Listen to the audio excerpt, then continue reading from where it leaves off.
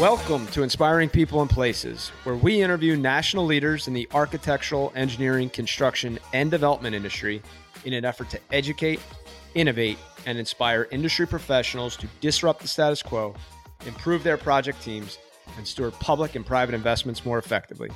I'm your host, BJ Kramer, President and CEO of MCFA. Allow me to introduce today's guest. Inspiring People and Places, we are excited to welcome Steve Genn to the show. He is a Senior Vice President of Defense for Marcon Solutions. Steve, welcome.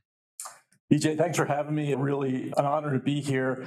And just want to shout out to you, BJ, over 100 episodes. And this is hard. This is not you sitting in your house with an iPhone. So I'm really impressed, and props to you. Thank you so much. It's a great milestone. And I love it because I get to meet great people like you. Shout out to Eric Quinn for the introduction, and we'll get to that plebe Naval Academy story, I'm sure. Yeah. But no, thank you for coming to the show. Excited to dig in on what seems to be on paper a pretty interesting career path.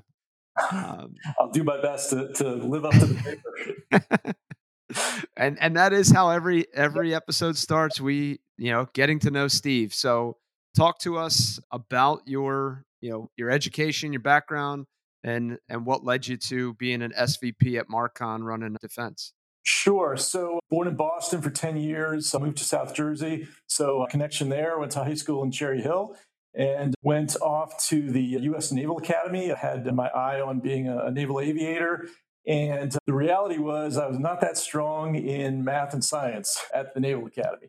So I was there for about 2 years, and I love the military part and love the camaraderie of the brigade. And, I really wanted to be a commissioned officer. But after about 2 years, the reality was I was underwater. So I went through the academic board hearing, which as a 20-year-old is pretty devastating. And they said, Steve, you're not going to, you may be an officer someday, but you're not going to be, commissioned through the Naval Academy. But do you have any interest in Naval ROTC? Now, I had spent the last 2 years making fun of Naval ROTC, but I said, okay, I need a plan B because my mom was saying, hey, move home, get your job at Echelon Mall, go to community college, and which is not a bad plan. It just wasn't the plan that I had. So it turns out the ROTC programs that needed people were all in historically Black universities. So you could see I'm a white Jewish kid from New Jersey via Boston, and all of them there was Florida, Texas, and South Louisiana. So one of the guys in my company at the Naval Academy, his family lived in Baton Rouge, and one of the schools was Southern University, and another Naval Academy guy I knew had sort of gone that same path and was already at Southern in the Naval ROTC unit. So I, packed my stuff up. My family thought I was completely bonkers, but, that was my dream. I wanted to be a naval officer, and this was the way it was going to work. So I went down there for about a semester, and something wasn't quite right. And I went to the commander of the unit, and I said, aren't I supposed to be getting a check or something? And he sat me down, and he said, well, they changed the policy. And I said, what was that? Well, we're not accepting Naval Academy mids anymore to the Naval ROTC. I said, well, how'd that happen? He was obviously very upset. But meanwhile, I had met some, and the plan was I was going to transfer to LSU, which was crosstown after I got my grades up. And there was an Air Force ROTC unit at LSU. So a buddy of mine had introduced me to the folks at that unit. I took the entrance exam there. And the comment was, hey, whenever you're ready, we'll take you. So after about a year in the naval unit, I transferred over to Air Force ROTC, did an extra year, but spent my last 2 years at LSU. Never changed my major, though, but changed schools a couple times, and I was commissioned in the Air Force. Long-winded story about my education. Commissioned active duty. I was an air battle manager for about 6.5 years, and I spent a couple years in Germany. I was there when the wall came down, which was pretty cool. And then I went to a flying unit, the EC-130, out of Biloxi, Mississippi. Got there a couple months later, immediately deployed to Desert Storm, and spent a couple months in the garden spots over there in the Middle East, as I would imagine you did as well. And got back, and I had, by that point, I was at about the five-year point, and I said, I'm enjoying the military, but it's a little bit unstable. Your bags are always packed, you're ready to go. So I was looking into either business school or law school, and I opted to go to business school, ended up at Georgetown, got an MBA from there, And along the way, I met some folks that were in government contracting and started out, spent a year or so in government at Booz Allen, and then kind of management consulting type roles, a lot of sort of master of all trades, jack of all trades, master of none. I mean, a lot of a little bit of finance, a little bit of HR, a little bit of IT, a little bit of ops. Spent a couple of years doing healthcare work in commercial hospitals.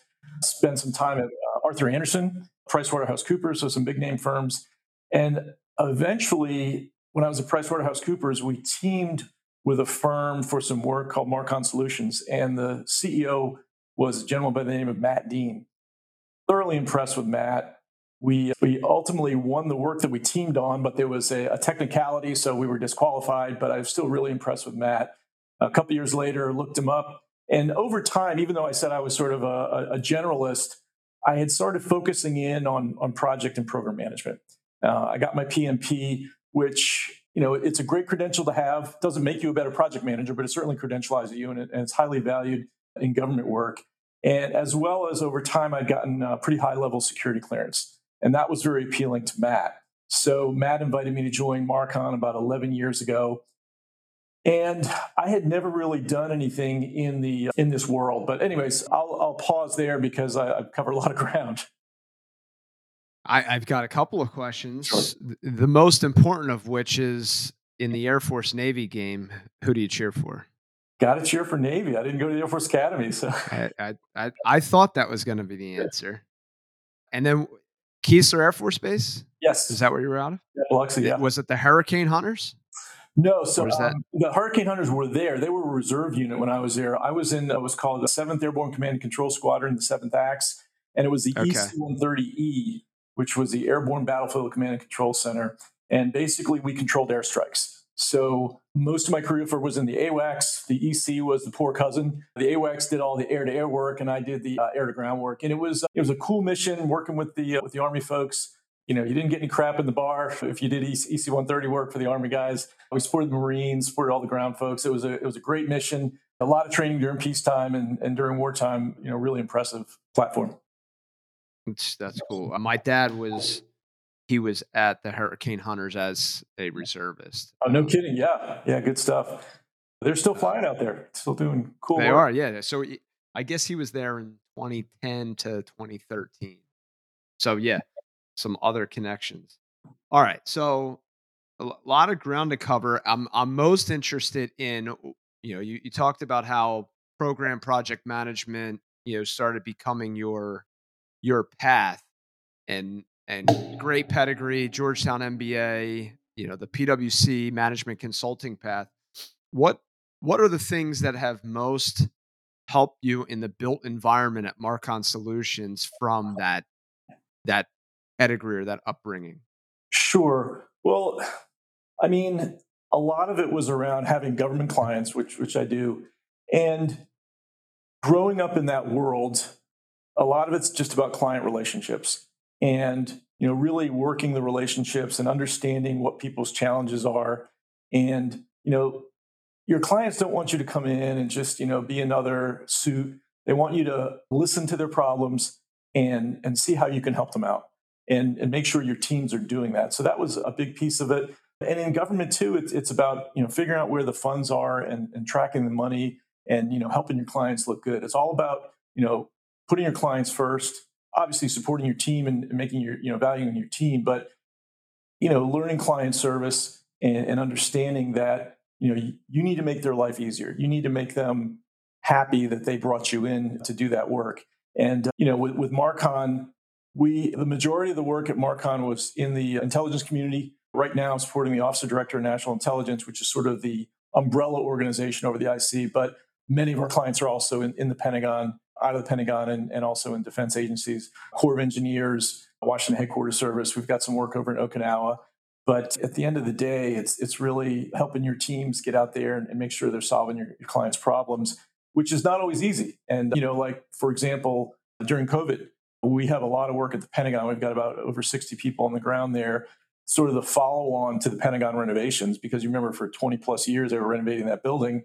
And, it doesn't stop. I mean, there's still more facility work. There's always something to be doing. Yep. Absolutely. And it's an enormous building. It's got all kinds of challenges. So during COVID, we basically had people on the ground, and the government folks, not all of them were going in during COVID. So we had PMs and QA folks on the ground helping to continue that those contractors could continue working.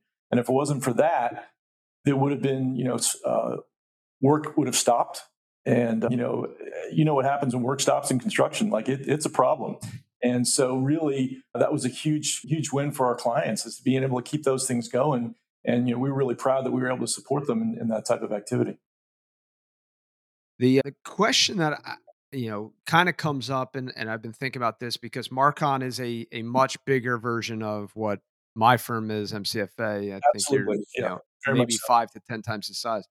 But at some point in time, you have to go in the professional services world as you're growing. You go from being the client facing project manager to maybe having a team of project managers to having a team of teams, Yes, to steal the title of the book. His name's slipping me, McChrystal.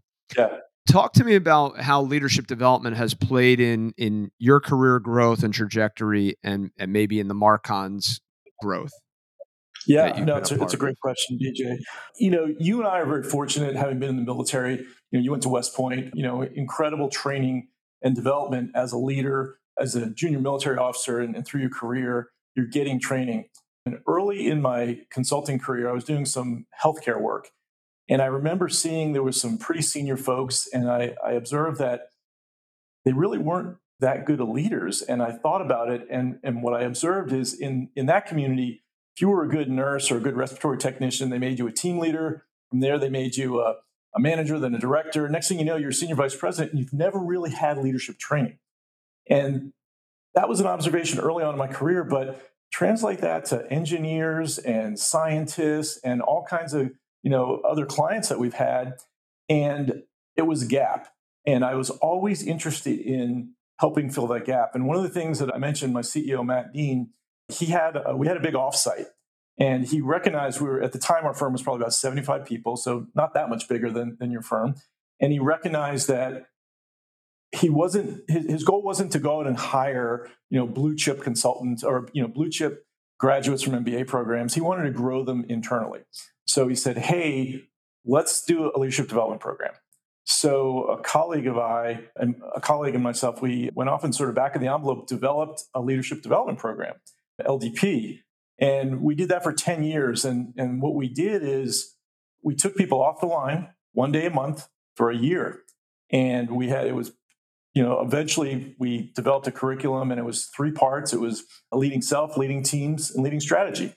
And, a lot of it was, issue processing, peer advisory in the latter part. And then during the day, we had, different topics. So again, big investment of the company. But I have to say, one, we grew a lot of leaders that way. And I think it was a really significant part of the success of Marcon. And then we turned that externally, and we did that for some of our fellow companies within the government contracting world. In addition, Mhm. along the way, I got a lot of I was really interested in it, and like I said, that the back of my mind, I remembered that experience in healthcare. I got certified in Myers Briggs, which it's an assessment, and we used it quite a bit. And then I talked to my boss about getting certified as an executive coach.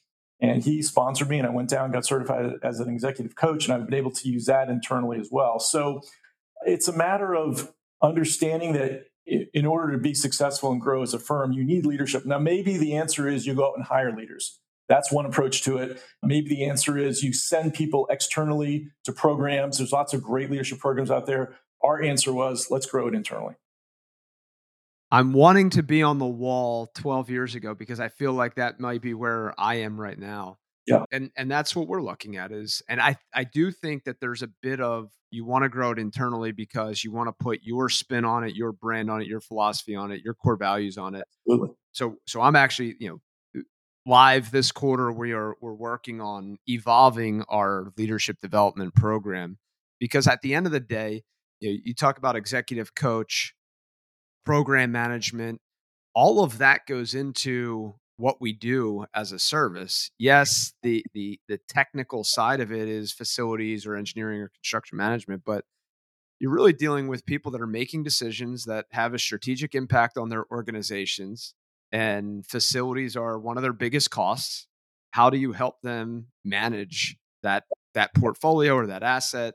And I do think that at the end of the day, we're not construction managers or project managers. We're organizational consultants helping them lead projects that oftentimes have a lot of issues associated with them, internally and Yeah. externally. Yeah, Um, very much so. And you touch upon, I'm sorry to interrupt, you touch upon a no, great you're point good. of really leaving your imprint on leaders. And one of the cool things about having your own internal leadership development program, and I encourage you to keep pushing on that, is there's alignment all the way through. Everybody speaks the same language. We do that through the training. Everybody understands the philosophy of you as an executive and what you're looking for. The people that are running that LDP, you know, you've got that curriculum. And so everyone's on the same page, and it really helps as you grow. It's almost like being in the military when, you've got the commander's intent, and it's sort of, trickling that down into your organization. I I reference Commander's intent often. That's that's refreshing. All right, talk to us about either internal at Marcon, because as I understand, you've grown. You are now also doing some M&A at the organization, and you referenced before we got on the call reorg that's going on. So whether internally or externally, some leadership challenges and lessons learned that you've had along the path. Sure. Yes. So Marcon was an independent company for about 16 years. They were around a couple of years before me. And we always were intent on just growing organically and, winning more contracts. And in the government space, we were a small business, and there's certain advantages within the government sector being small. But at some point, you outgrow that. And we became we outgrew our small business status. And once you outgrow that in government, you're competing with the AECOMs and the Booz Allens of the world. I mean, there's no difference between, once. So we continued to grow, and we had, tremendous success, but it was a little bit tougher sledding. So we were looking around, and, you're still growing organically, but you're going after these bigger contracts, and, you go through different strategies. But eventually Matt, who is our, majority shareholder, opted to be acquired by a firm called Answer Advisory. And Answer Advisory, I don't know if you've heard of them in the industry. They are effectively a roll-up of owners rep firms. So we were their only federal roll-up, but they've got representation in utilities, K through 12, universities, airports. And so doing that kind of work all over the country. And we were one of their larger acquisitions in the Mid-Atlantic, and their only one within the government space. So backed by private equity, which is a whole nother conversation. But they had been going at it for, I think, since 2018. And we expected that to be about a 5-year process. And it happened very quickly within about 2 years later. So back to the leadership piece of it, the culture of Marcon had always been, we're a small business, and it's the small business culture, and this is our leadership. So tremendously challenging when all of a sudden you become part of something bigger. Now, what was interesting is I think part of the impetus for acquiring Marcon was we had a lot of executives and leaders that had been with the firm a long time, and we had scaled our organization up, all of those operational areas, and that we had grown those leaders. And I think that was seen as a really interesting part of the acquisition. So our operations lead became the operations lead for the entire Answer Advisory. Matt Dean became the COO for the entire organization, our IT lead, our recruiting lead, on and on. So they, in addition to acquiring us, they also acquired a lot of our leaders, and that was kind of interesting for them. But then recently, and by the time this podcast airs, it'll probably be a close, but Accenture acquired Answer Advisory. Well, Accenture is foreign owned. They're based in Ireland, and they do have a federal practice, but it's firewalled, and there were just a lot of issues. So the outcome was Answer gets acquired by Accenture, and Marcon gets spun off, but with private equity backing now. So we're back to being a smaller firm, but we're going down that path that Answer Advisory went down a couple of years ago, in that in order for us to grow, we've got private equity backing. So you're going to see us not only continue to organically grow, but also grow with acquisitions. Now back to the leadership challenges. Things are going to be different. It's not the same firm as it was before it was acquired. And people just have to, be open-minded and understand, there's a bit of a new sheriff in town. We've got, our private equity partners are, they're looking for growth and they're looking for good returns. So a little bit different spin on the company that many of us joined a number of years ago. Hmm. It's interesting. How how does that trickle down in the day to day? And I the fear is always big change means change, and how are we going to keep people? How are Sure. the culture's going to Yeah. shift, et cetera, et cetera. How are you guys going about that from a communication standpoint and letting people feel safe and keep them focused on executing their job as opposed to, is it time for me to be looking around? Yeah, I mean, you hit on the key word, BJ, and that's communications. You got to communicate. And one of the key things that we talk about is what's changing and what's not. If you are a client service person, you're out on your client site day in and day out, that's not going to change.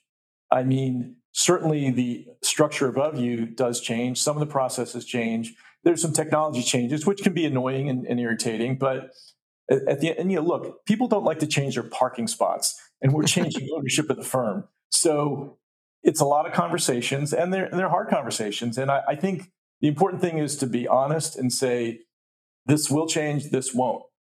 This is not going to be the same, this will. And I think we are still the same people for the most part with the firm. There's a lot of the same people. The leaders haven't changed. And I think, we've still got a lot of that DNA, but things are going to be a little bit different. And understanding that, Matt Dean is no longer CEO. He's chairman of the board, so different role. And, we've got, private equity backing. It's a little bit more financially focused. That's just the reality. But I will also say, you talk about people leaving and going elsewhere. It's all over the industry. So many of our partners have gotten involved in M&A, either on the acquiring side or being acquired. So, you have to be cautious about where you go. If you want to escape or go to, unless you go back to a smaller firm that's sort of in the, earlier years, and, that's not a picnic sometimes either. You got some challenges there as well. So it's really, what you're comfortable with. And again, I think it's about having those conversations and being honest and, being the trusted leader that you are and, not blowing smoke at people and telling them nothing's going to change. It's going to be just like before, because that's just not the case. That's great. I think it's great advice, and I agree. Communication, communicate, communicate, communicate, and it goes the same on projects. I mean, I just came from a project meeting where it's obvious we have not had the most cohesive communication. Projects moving fast. Not everybody's always on the same page, and a decision gets made, and the impacts of bad communication are detrimental to success. Speaking of which, client facing work, it's obvious that you're executive level, you've got people under you. How much are you interacting with client facing work, and any recent lessons learned or war stories to share? Sure. Well, after the initial acquisition, I actually went back to client site almost full time and still maintained, a lot of those responsibilities. So, at some point something had to give. So a little bit less of my time able to, meet with potential teaming partners and do some of the business development. But I'm spending a lot of time. I do have clients, even though defense is my lane, I spend the majority of my time at the Office of Director of National Intelligence, which is, like I said, that umbrella organization over the IC. Marcon's got projects all over the intelligence community. That was our very first client 16 years ago was in the IC, and we are well known within that. So, as far as lessons learned, it's interesting. COVID impacts the government just like it impacts the commercial world. They're struggling with, a reduced footprint and what do we do, but also in with the intelligence community, you can't telework. You're working in a secure facility, so people have to come in. So what's interesting is seeing the struggle to recruit people because, people in this generation or people that got used to teleworking are like, I'm not so sure I want to go and work in a secure facility, leave my phone outside. Certain recreational activities I can't do if I'm going to have a polygraph, and things like that. So those are some challenges our clients struggle with. There's a presidential directive to convert the government fleet to EVs, electronic vehicles. So Hmm. tremendous impact on the infrastructure. And, there's differences of weight, there's charging stations, there's all that kind of stuff going on. But as far as the leadership, you know, it's easy to sort of paint with a broad brush government clients. And there certainly are some of those that are the stereotypical ones. But within the intelligence community and within DoD, especially at the senior levels, I've been tremendously impressed with the mission focus of some of these people. Like I've got a client now, a retired Army colonel, engineer, and he could have retired a couple of years ago, but he's just so focused on the mission. It's just really inspiring. I mean, he says, I'm not ready to retire yet. There's things I want to do. My direct client, former Air Force guy, also lots of opportunities in the private sector and just very focused on the mission. And again, very inspiring. And, one of the lessons I see is, when you've got a mission like that, often people are interested in working for an organization with that kind of mission, even on the contractor side. I mean, people on my teams love being at the Pentagon. It's an iconic building. It's just, the ability to work there. But they're also interested in, Amazon's down the street and, they're building HQ2 down there. So that's also of interest. So, what's a differentiator? Again, it comes down to leadership and communications and also understanding the challenges. Like to me, I've been in the government sector a long time. I feel like when you support that mission, there's something to be said for it. We've done, work at the Pentagon, supported doing that Pentagon Memorial from 9/11. I mean, that's meaningful work. Not to say there's not meaningful work out in other parts of the AE world. Something like that, though, that, you feel pretty proud when you go home at night. So the leaders understand that, but they also need to understand that, it's a competitive world out there. And they do see that, salaries aren't quite as competitive. So how do you offset the fact, well, there's benefits, there's, holidays, but also, you've got to work harder at that. And I've really observed some really good leaders. I've been very fortunate. The talent war that is going on right now, I think is pretty crazy. Our industry, I guess it's in all industries, but it feels like our industry, there's a greater impetus because there's more going on and there's less people coming into our industry and a lot of people retiring out of our industry. So one of the goals of the podcast is to educate junior professionals about the benefits of our industry. And I agree that, and maybe it's everybody, but I think even more so in the generation coming up, the mission and the meaning behind the work that we're doing is more important after, at some level of financial, what's the right word? Remuneration. At some baseline financial parity is the word I was looking for. Right. You can't not make money, but I do think that mission overcomes money at some point in time and maybe equally lifestyle. So interesting. Inspiring People and Places is brought to you by MCFA. MCFA is a CVE verified, service disabled, veteran owned small business. At MCFA, our why is to inspire people and places through project leadership. We provide planning, strategy, program management, and construction management support services to a wide variety of public and private sector clients. Switching gears a little bit to some rapid fire questions. I believe you're pretty well read based on the background. Any favorite books or most recommended books in your library? Wow, sure. So one I'm reading actually right now is called "Ego is the Enemy" by Ryan Holiday. Ryan Holiday. Oh, you're a Ryan Holiday guy?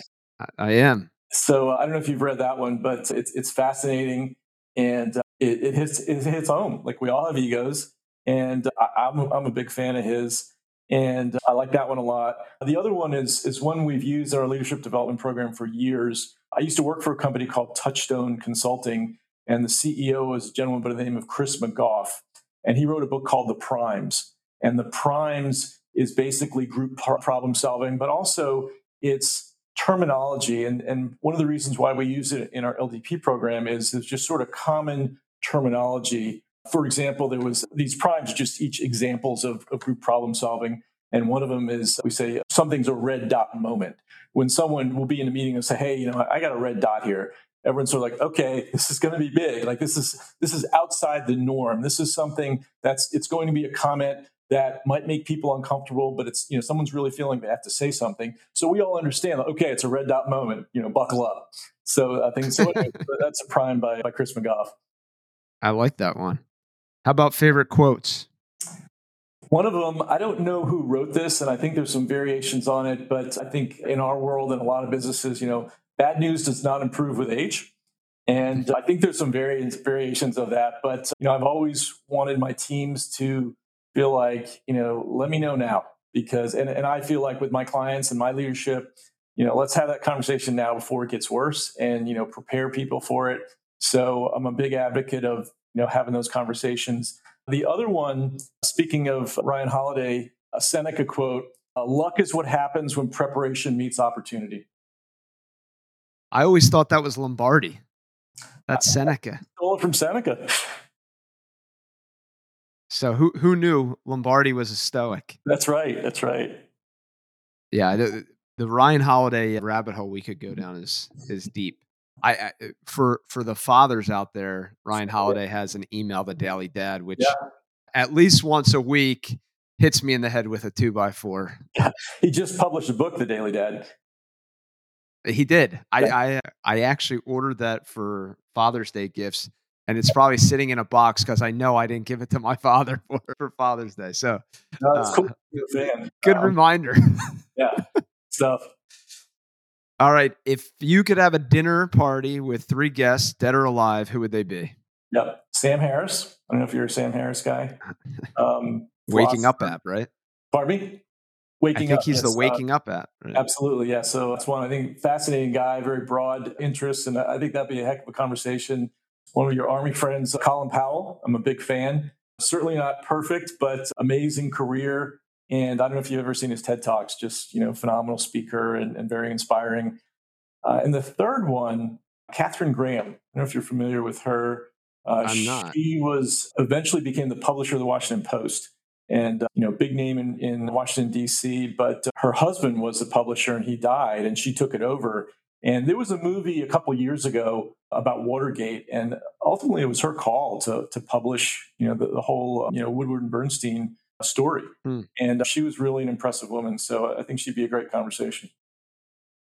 I'll have to do a little research on her. Colin Powell, God rest his soul. My dad gave me his book. I think it was in high school. It might have been when I was at West Point, but he had like his 20 rules for Leadership leaders lessons. or what. Yeah, leadership lessons to compound. And one of them was everything gets better in the morning. And the number of times that has like just hit the rack and reapproach this one tomorrow, Right. it hits home. And then during COVID, I started this Friday email blast, and we've done it every week. But the very first subject line of our very first email was optimism as a force multiplier, Colin Powell. So I am a big fan. He had another one. I don't remember the exact quote, but the gist of it was, don't let people, blow smoke at you with technical terms and things. If you as a layman can't understand it, it's probably too complicated. And it was really an interesting concept because, how many times in his career, as a general, people are throwing all this whiz bang stuff at him. He's like, I don't get it. You need to make me understand it or else it's not going to fly. And I think about that a lot because I'm, as you recall, I'm not strong in, engineering. So, I really, and I can't tell you how many times I've been in meetings with, an architect on one side, an engineer on the other, and I'm sitting across from, property owners or whoever that, representing the government.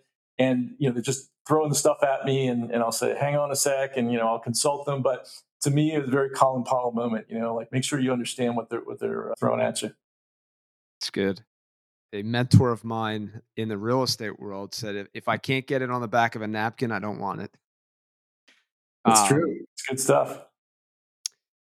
Last question. What do you want your legacy to be? What do you want on your tombstone? Yeah, honestly, I think about that.